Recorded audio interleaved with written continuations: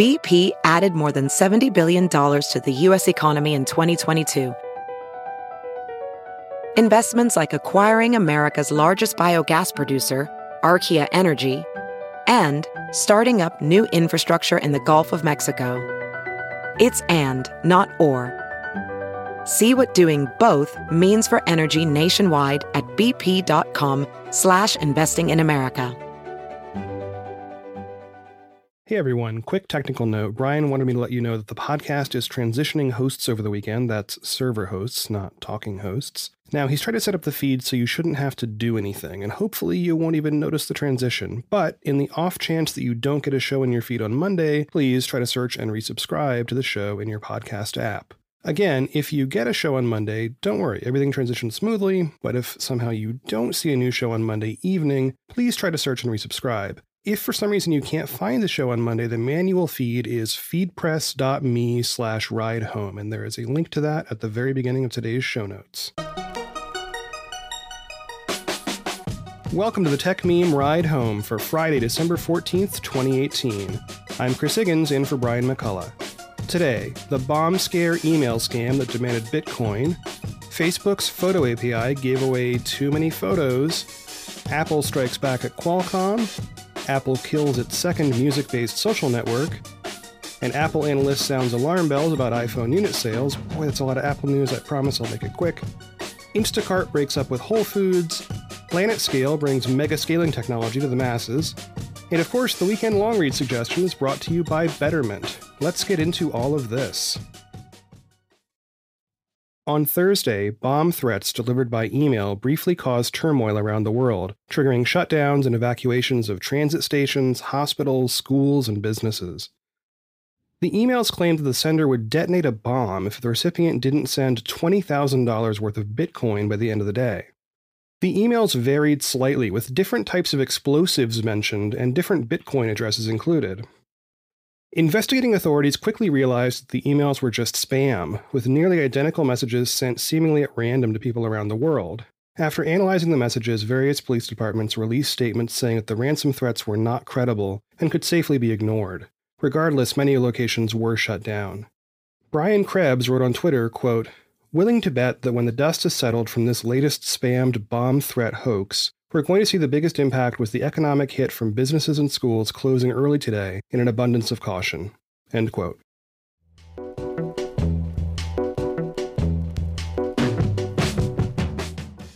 Another day, another Facebook privacy breach. Oh my.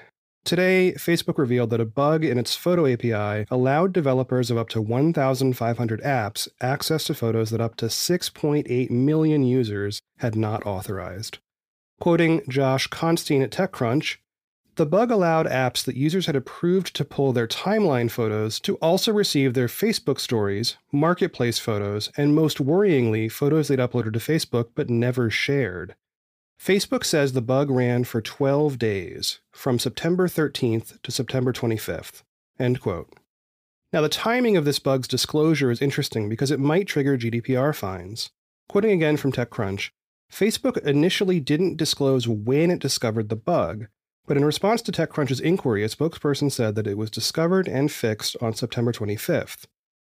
They say it took time for the company to investigate which apps and people were impacted and build and translate the warning notification it will send impacted users.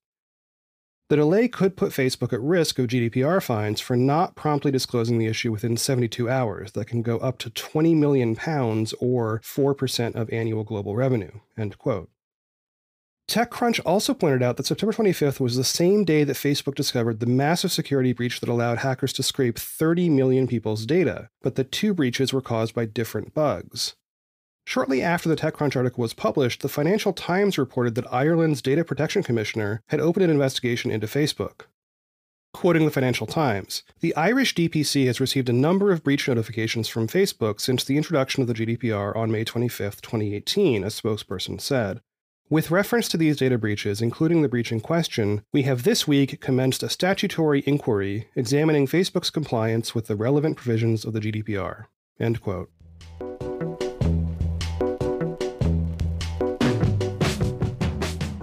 A quick update on Apple's woes in China, where sales of various iPhone models are banned by an injunction granted by a Chinese court, but the sales ban is on hold while the court considers Apple's appeal. Now, as Brian said on Monday, quote, "In the end, might this just be the thing that brings Apple and Qualcomm together to settle all their various disputes?" End quote. Well, today, Mark Gurman and Ian King of Bloomberg have a report titled, wait for it, "Apple says China iPhone ban would force settlement with Qualcomm." In a court filing in China, Apple wrote, quote, "Apple will be forced to settle with the respondent, causing all mobile phone manufacturers to relapse into the previous unreasonable charging mode and pay high licensing fees, resulting in unrecoverable losses in the downstream market of mobile phones." End quote. Apple and various Chinese smartphone makers are actually aligned on this, since Qualcomm is the dominant player in the cellular modem space and owns a tremendous patent portfolio. The difference is that most of the other phone makers just pay the fees, use Qualcomm chips, and move on. But Apple's legal move here is notable because it's telling a Chinese court that this local case would hurt Chinese phone makers and Apple's Chinese supply chain, even though it's fundamentally a dispute between two US-based companies. Meanwhile, Qualcomm has also filed complaints against Apple in Germany and in the US, providing 3 different paths for it to block iPhone sales, potentially forcing a settlement. The legal battle continues.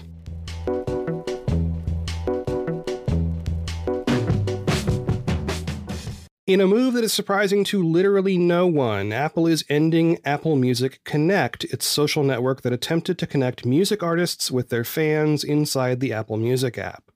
At 9 to 5 Mac, Zach Hall reports Apple has informed artists that their Apple Music Connect content is being removed from the main interface of Apple Music and will be gone entirely by May 24th, 2019. For longtime Apple watchers, this is eerily reminiscent of the time Apple introduced a different music-based social network called Ping, and then closed it after it turned out to be a ghost town. On Twitter, Benjamin Mayo summed up the reaction, writing, "This is a good and overdue change. It was dumb to browse around artist pages on Apple Music and see, quote, latest posts from 2 or 3 years ago on every single one. It was just annoying cruft that got in the way since nobody used it." End quote.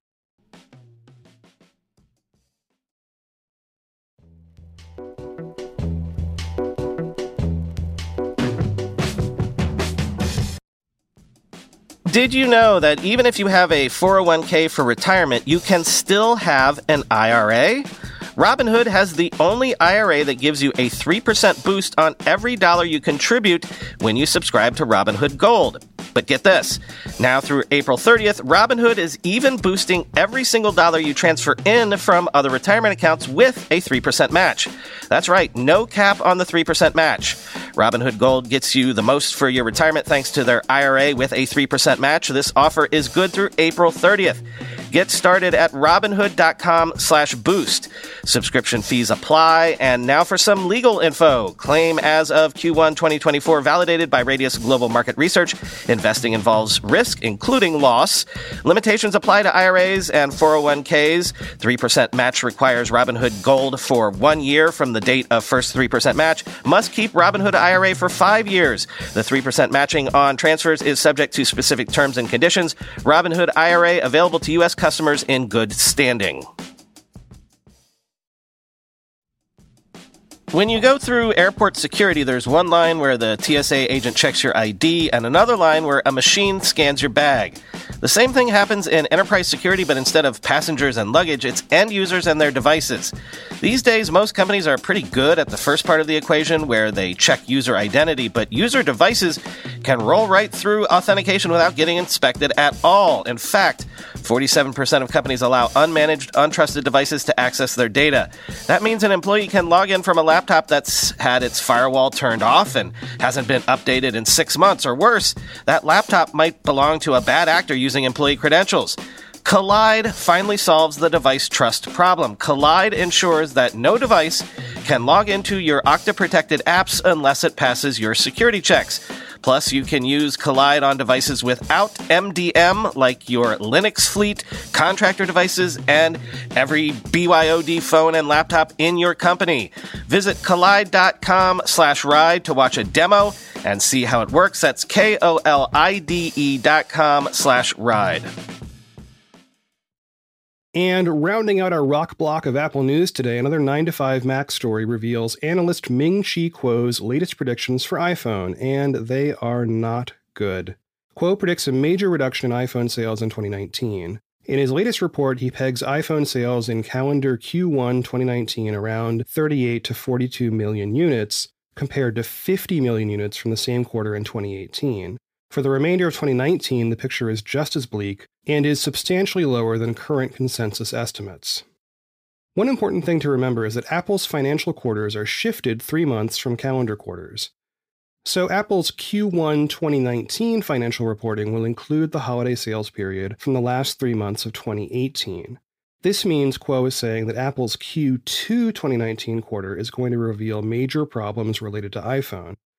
Kuo's forecast is that 2018 overall will see 210 million iPhone sales, but in 2019 he expects that number to decline to between 188 and 194 million. That's a dip of roughly 5 to 10%, which again is well below what most analysts expect. This certainly lines up with Apple's recent decision to stop reporting iPhone unit sales numbers, but it looks like we'll have to wait a few quarters to see what happens. If Kuo's predictions come true, and they often do, Apple's got a lot to worry about in its core iPhone business.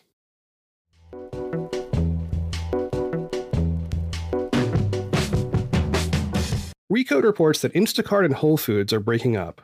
The grocery delivery business has partnered with Whole Foods since 2016, when Recode reported that the companies had signed a 5-year deal.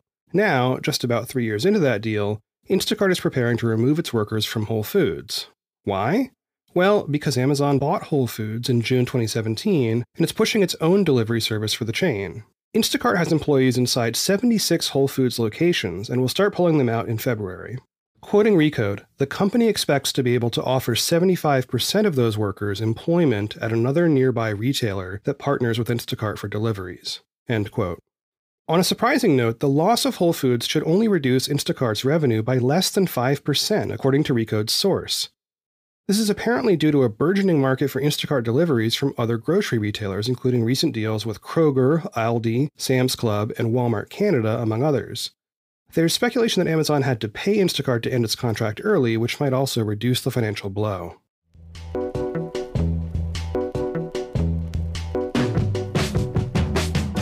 From TechCrunch, an exciting story about a company you've probably never heard of. PlanetScale is a startup devoted to helping internet companies handle massive scale using technology that was first developed to solve YouTube's scaling problems. And let's face it, if the tech is good enough for YouTube, it's probably good enough for anybody. PlanetScale has seed funding from the former CTOs of YouTube, Facebook, and Dropbox, along with C-level players from PayPal and MuleSoft, plus Google's director of engineering. PlanetScale's product is called Vitess, a relational database system built explicitly for scaling across multiple infrastructure providers, solving the scale problem and also providing back-end diversity. Vitess clusters will allow startups to integrate with their preferred cloud provider, like, let's say, AWS, while keeping replicas in Google Cloud and Microsoft Azure. If the preferred partner gets too expensive or prevents some other kind of business or technical problem, Vitess allows its users to easily switch to another provider. So what could make this even better? Well, Vitess is open source. PlanetScale isn't selling the software itself, it's going the Red Hat route by selling training, support, and database hosting. Quoting TechCrunch, the big cloud providers are trying to adapt to the relational database trend, with Google's Cloud Spanner and Cloud SQL, and Amazon's AWS SQL and AWS Aurora. Their huge networks and marketing war chests could pose a threat, but founder Jiten Vaidya insists that while it might be easy to get data into these systems, it can be a pain to get it out. PlanetScale is designed to give them freedom of optionality through its multi-cloud functionality, so their eggs aren't all in one basket. End quote.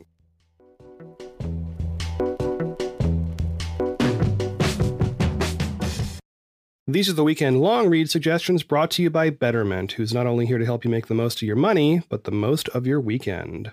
First up, the weekend podcast suggestion. It's called EV News Daily. It's a daily podcast just like this one, but it's all about the latest news in the world of electric vehicles. Instead of just telling you about it, Brian spoke to Martin Lee, the host of the show, who will tell you all about it himself.